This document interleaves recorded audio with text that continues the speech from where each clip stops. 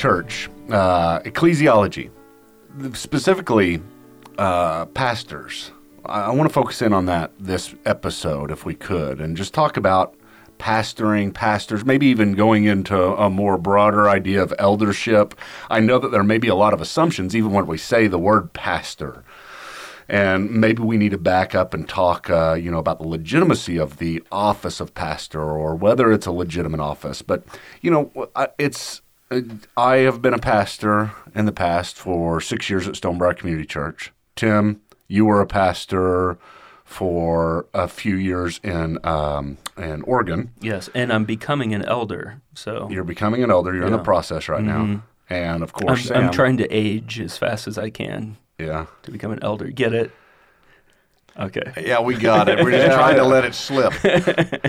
We hoped it wasn't meant to be a joke. Yeah. Oh, man. It was really funny to me. And Sam, you are a pastor and have been a pastor not only for the last 5 years now, is it? At Bridgeway? Yeah. Yeah, about almost 5.5 years. 5.5 years. 40 total. And then, whenever you... Started out in 74. 40 years in the pastorate. I was ordained in 2001. At the time, it was right after I graduated from Dallas Theological Seminary. And so Dallas Theological Seminary, the graduation was very important, I think, for gaining some degree of qualifications for whatever it is that the Lord was going to use me for. But whenever I got ordained, that was different. I didn't expect it to be different in such a way. I didn't expect the ordination to be such a important part of my call to ministry. I figured that's just kind of the side thing, you get ordained and find somebody, a church that'll do it. But it has become something that's very important. I was ordained 2001. Elders at Stonebriar Community Church ordained me. And ordination is something that Protestants carry on. We at least hope that people are ordained whenever they're in the pastorate. But what is that? I mean, here's the question that I'm trying to get to is, what qualifies someone for being a pastor, both biblically and from the standpoint of the church? Because sometimes I get really irritated, Tim. I get irritated by people who start churches, and I think, you shouldn't be starting a church. I get irritated by people who start churches who have not only no qualifications, maybe they've never been to seminary, they just kind of get this idea, had a dream last night and want to start a church, and yet have nobody that has laid their hands on them, nobody who has said, you are called into ministry. But at the same time, I get irritated with myself because I'm holding on to a tradition as well. Is ordination necessary for the pastorate? Well, that's a big question because there are quite a few who don't even think that it's biblical. The fact is the term itself doesn't occur in the New Testament. We read in 1 Timothy 4, verse 14, Paul talks about the council of elders laying hands on Timothy. But we don't know what that was for. Paul refers to it again in 2 Timothy 1 when he talks about stirring up the gift that is within you through the laying on of my hands. Now, we don't know if that's referring to the same event or not. But, there's so many questions here, such as what is a pastor? Is what we would call pastor an office or only a gift? Because there's massive implications for that, even with regard to the issue of whether women can be pastors. Because if it's a spiritual gift, many would say, yes, they can be. If it's an office, they would say, no, they can't. So how we understand the nature of being a pastor is very important. It seems also that we have texts which use the concepts of elder and pastor interchangeably. So is it true that all elders are pastors? Probably. Are all pastors elders? Well, maybe not. Where do we get the term pastor from? Well, it's only used, let me think, is it only used 3 times, I think? Only once as a noun, twice as a verb. In Acts 20:28, in the commission that Paul gives to the Ephesian elders, he tells them to shepherd the flock of God that is among you, and it's literally the word to pastor or pastor the flock of God that is among you. 1 Peter 5, Peter uses it in a similar way as a verb to talking about shepherding the flock. And then I think the only time the noun appears is in Ephesians 4, in the list of apostles, prophets, evangelists, pastors, and teachers.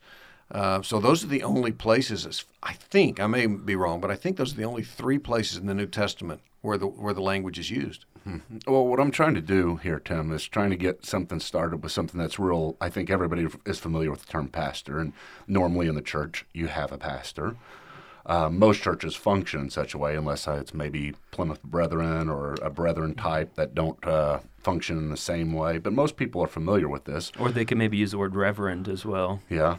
You want to be revered, do you? Is that what? Well, You can only be revered if you are ordained. I am aging. Yeah. We have great reverence for you.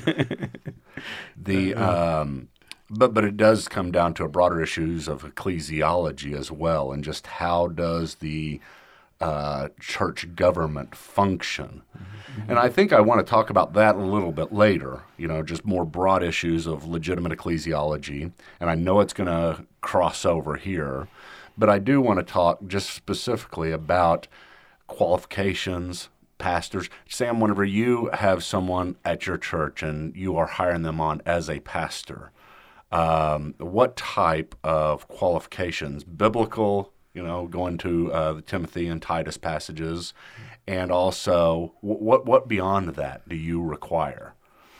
Well, you certainly mentioned, I think, the most fundamental thing, and that is I wouldn't hire anybody to be on the pastoral staff that I didn't think at some point could serve as an elder.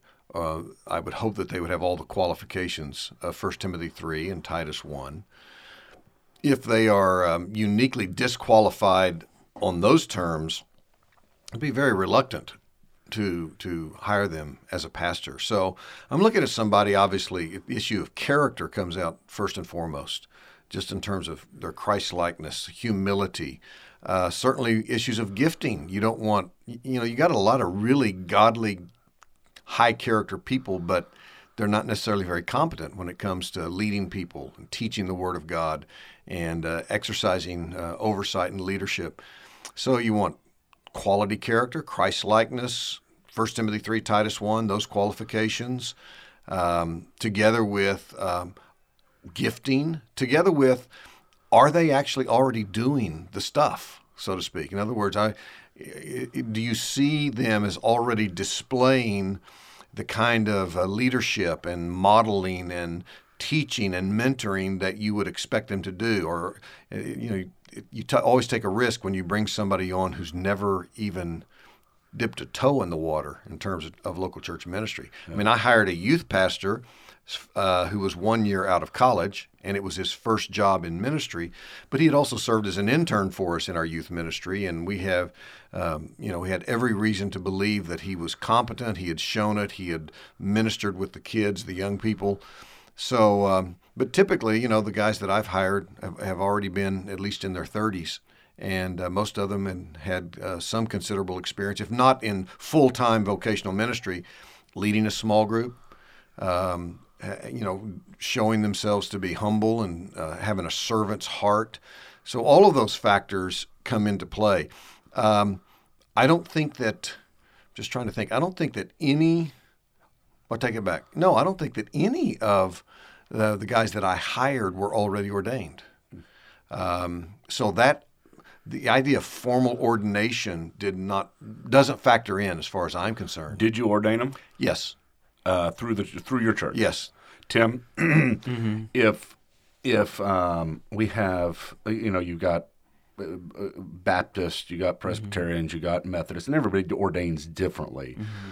We're more, at least us around the table, are more from a broader kind of free church evangelical type of church background.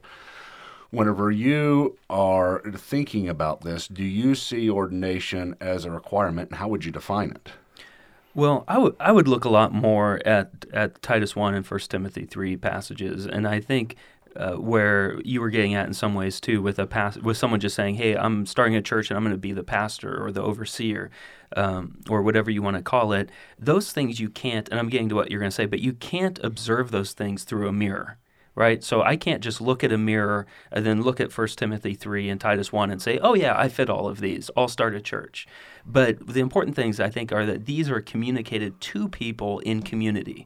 And so I think that's why it's important to, like Sam saying, I might bring someone on with the thought that they could become an elder or an overseer, but we'll wait and observe and community them to ensure that, yes, they are fitting these qualifications. And so if someone comes over to my church and says, you know, I've been an elder at this different denominational church, or I've been a pastor, or I've been ordained in this other group, I think what I would more than likely do, instead of just looking at their ordination as like, oh, you know, that's what we're looking for on your resume to bring you into leadership here, but instead say, okay, that's a sign to us that they saw that you were fitting the qualifications of an overseer. But, you know, that could have been 20 years ago, and maybe you're not walking with the Lord like you were then or whatever. So let's bring you into our community. Let's observe you. You know, we're recognizing that this local body over here saw those things in you. But then maybe we will either, I don't want to say reordain you, but we will reaffirm what another local body saw in you looking at the biblical qualifications. You know, it's, for me personally, whenever I talk about this, I guess I get caught up in tradition a lot. And I love tradition, sometimes more than I should. Sometimes I think, you know, the majesty and the beauty of some of the things that we have carried on and that we have passed down, and the way that we do things in the church that we continue to. And I look at this little idea in church history, and we've talked about this whenever we talked about in our Roman Catholic series, but we talk about this idea of apostolic succession. And I remember not too long ago talking to a Roman Catholic friend, and I just met him, and he's become a friend since then. But as I was talking to him, you know, I told him I was a pastor and I was ordained, and I saw him snicker a little bit. and I was like, well, what was that about? And he said, well, nah, go on. You know, you don't want to offend me. No, what is it about? He's like, you're not really ordained. And I was like, why not? And he said, because you're not ordained into apostolic succession. I mean, if we follow your method of ordination, then anybody can become a pastor, and without any qualifications that are affirmed by the outside and affirmed by the great tradition itself. And normally whenever people talk about the great tradition, and I'm talking about a capital G, capital T, we're talking about this deposit of faith that many believe that is essential to be handed over each time whenever the church is in succession. And so if you're starting a church, you're starting it according to the great tradition, not according to a dream you had last night or a vision that you had that is outside of the great tradition itself. And so the idea with apostolic succession is an idea of protection of the pastorate, protection of the eldership, protection of the church itself and the gospel itself, in order to say, whenever you become a pastor, you have been ordained by someone who has been ordained, by someone who has been ordained, by someone who has been ordained, all the way back to the apostles, in order to say that you are carrying on the true tradition of the church rather than a novel tradition that you may have come up with on your own. And we would all agree that people come up with novel things, right? And so I see this, and I don't ascribe to it in the sense of I believe you have to be ordained by someone who's ordained by someone who's been. I haven't been. But at the same time, I understand what's trying to be done. And I almost stop and say, we need to be more serious about this. We need to take it more seriously that we have some type of tradition, though it doesn't supersede the Bible, though it doesn't supersede the qualifications, but that we have some type of Protestant apostolic succession. Well, and I think we do, in the sense that the apostles have bequeathed to us the authoritative writings that came from their pen through the inspiration of the Holy Spirit. And for me, it is the Word of God written that governs the government of the church, that gives shape to local ecclesiology. So I would say, just come back to your statement, ordained by somebody who is ordained by somebody who's ordained.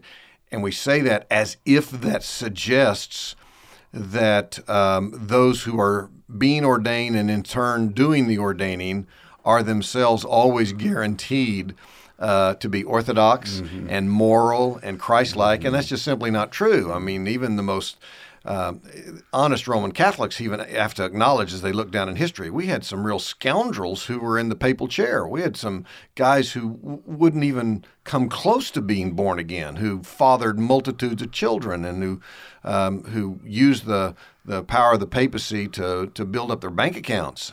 The fact is, simply because somebody's ordained ensures and guarantees nothing, because they can always be wolves in sheep's clothing. You know, it's very interesting when Paul is talking to the Ephesian elders and giving them their commission. He says, "From among your own selves there will arise wolves in sheep's clothing who will teach twisted things, leading the flock astray." So Paul's saying, simply following my advice, doing it this way, is no guarantee that you're going to remain pure, and that those that you acknowledge as having authority and you call elders and you entrust the sheep to their care, there's no guarantee that they're not going to devour them, that they're not going to destroy what you've placed in their hands and in their trust. So just the idea of ordination, as if somehow that there's, and I do realize, of course, there is within the Roman Catholic tradition this notion of a deposit and a promise of the Holy Spirit that there will be a power and a protection that is granted to those who stand in succession to the apostles. Practically speaking, I don't think it works out. I don't even think it can be upheld biblically. But you're just simply saying, what I understand, Michael, is that you want to see some measure of accountability and control that is exercised over those who find themselves in church leadership greater than the one that many Protestants have experienced up till now. Is that what you're suggesting? See, I would suggest that is built into the qualifications for an elder, though, in Titus 1 and 1 Timothy 3. I agree. So I don't want to shoot down. I think Sam and I are kind of shooting down this ordination because I'm seeing why some people are downgrading ordination and instead just really upgrading what it takes to become an elder. Mm-hmm. So, for instance, in Titus 1, in verse 9, it says he must hold firm to the trustworthy word as taught. So he must hold firm to the trustworthy word as taught, so that he may be able to give instruction in sound doctrine and also to rebuke those who contradict it. And what I think a lot of churches that downgrade ordination a little bit and upgrade just what it takes to be an elder would say, if someone enters into becoming an overseer, many churches, now this is not across the board, a lot of churches have their eldership set up differently, but the church that I'm a part of, at least, the saying would be, or the idea from these passages is that as long as someone is doing this, they could be an elder for the rest of their life.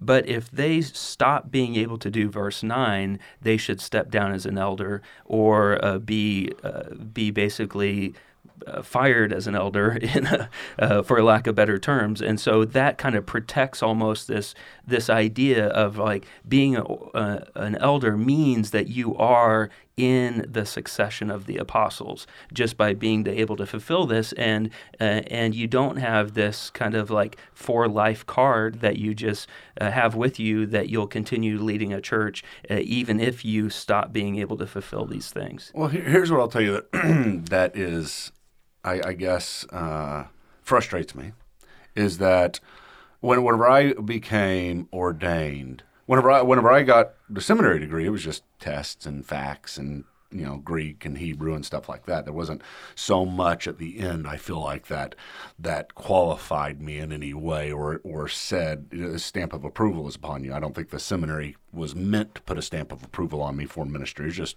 prepare education. But I had to take tests. It was a long test. I think it was 50 pages, of questions and answers, and then I had to get in front of the entire congregation and answer questions and be drilled by seminary profs from Dallas and pastors at Stonebriar. Every question from, if this woman came into you and she's been divorced twice and asked you this, what would you do? And then or doctrinal questions, do you believe that one sin, all sins are equal in the sight of God? I mean, just on and on these types of questions came at me. Now, here's the thing that I'm saying is that these questions and this qualification test represent this deposit being handed over and making sure that you are going to fulfill something that we would say is the gospel. Qualifications of character in Timothy, those are great, but they don't tell you all what you are handing down, what it is that you need to believe. Do you believe hell is eternal, or do you believe that hell is temporary? Do you believe in Christ being the only way, or just being one of many ways? These are all essential questions, and you guys would agree with me that they're essential questions, but they come at some point of approval once you get them right.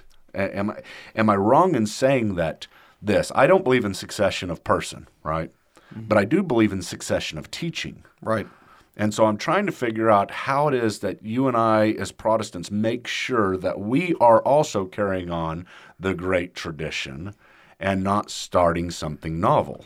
Well, I think the passage that Tim read in Titus 1 is the clearest indication there, where Paul is saying whoever is going to serve as an elder has to understand the faith. They have to be able to identify heresy. They have to be able to teach the truth, rebuke falsehood.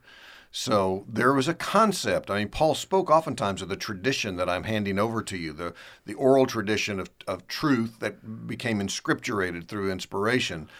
And obviously he's calling those who would aspire to the office of an elder to adhere to that body of truth as it is found ultimately, at least for us now, in the written scriptures themselves. So there are guidelines, there are parameters, there is accountability. It's not just a free-for-all, like you say. Anybody who self-designates, like Tim said, looks in a mirror and says, "Yeah, I think I see in me all that I see in the text." That isn't enough. There needs to be the affirmation, the examination, the approval of others. Now, to what degree does that take on a formal type of process like you went through, Michael? I didn't go through that. I didn't know you didn't go through that. Can we stop? No, find a new guy. No, I've been ordained, but I didn't go through any exams because I wasn't ordained until I had been in pastoral ministry for approximately 11 years. I was licensed.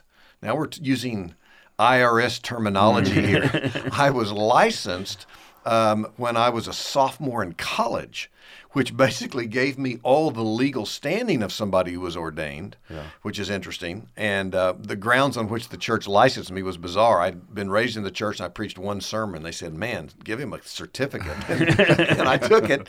But ordination didn't come until 11 years later. So that's another question altogether. Where do we get this idea that you should have been brought before the church and made to take exams that are comparable, if not even more difficult than what you took in seminary? There's no biblical precedent for that. There's nothing in the Word of God that we can turn to and say, well, this is where we find that. This is what justifies it. But what they were doing, I'm not saying it's therefore illegitimate. I think what they did was fine. I mean, I've heard that ordination exams in the Presbyterian Church of America, the PCA, are indescribably rigorous. Certainly what they're doing, they believe, is consistent with determining, all right, does this person really meet Titus 1, 1 Timothy 3 qualifications? This is the way we're going to go about making that determination as best we can. So I think it's perfectly okay, but it's not mandated by the Word of God. And was there a clear process of how you could lose your ordination? I think there is, in the sense of, stepping away from those qualifications of Timothy. It was not anything formal written and says, if you do this or this, you will lose it. It was more of the elders at Stonebriar can take it away. Mm-hmm. And so that was an interesting thing. But I guess here's what I'm saying is I'm trying to deal with a problem that we're always going to have to deal with, and we're not really going to be able to solve as Protestants, especially Protestants, within a more of a free church, which we'll talk about more later, what that means compared to other types of types of churches, but it's like, because you can't email God and say, send me the exam. I mean, it's something that we come up with on our own, and we have to hope that it carries on the biblical tradition and the representation of the Holy Spirit's power throughout all of church history in the lives of believers. And one other thing we need to address in another program is, how does all this fit in? All this man-made, as it were, ordination process and examination. How does that fit in with Acts 20:28, where Paul says that elders are made overseers by the Holy Spirit? Theology Unplugged is presented by the Credo House. For more information on the Credo House, visit www.credohouse.org.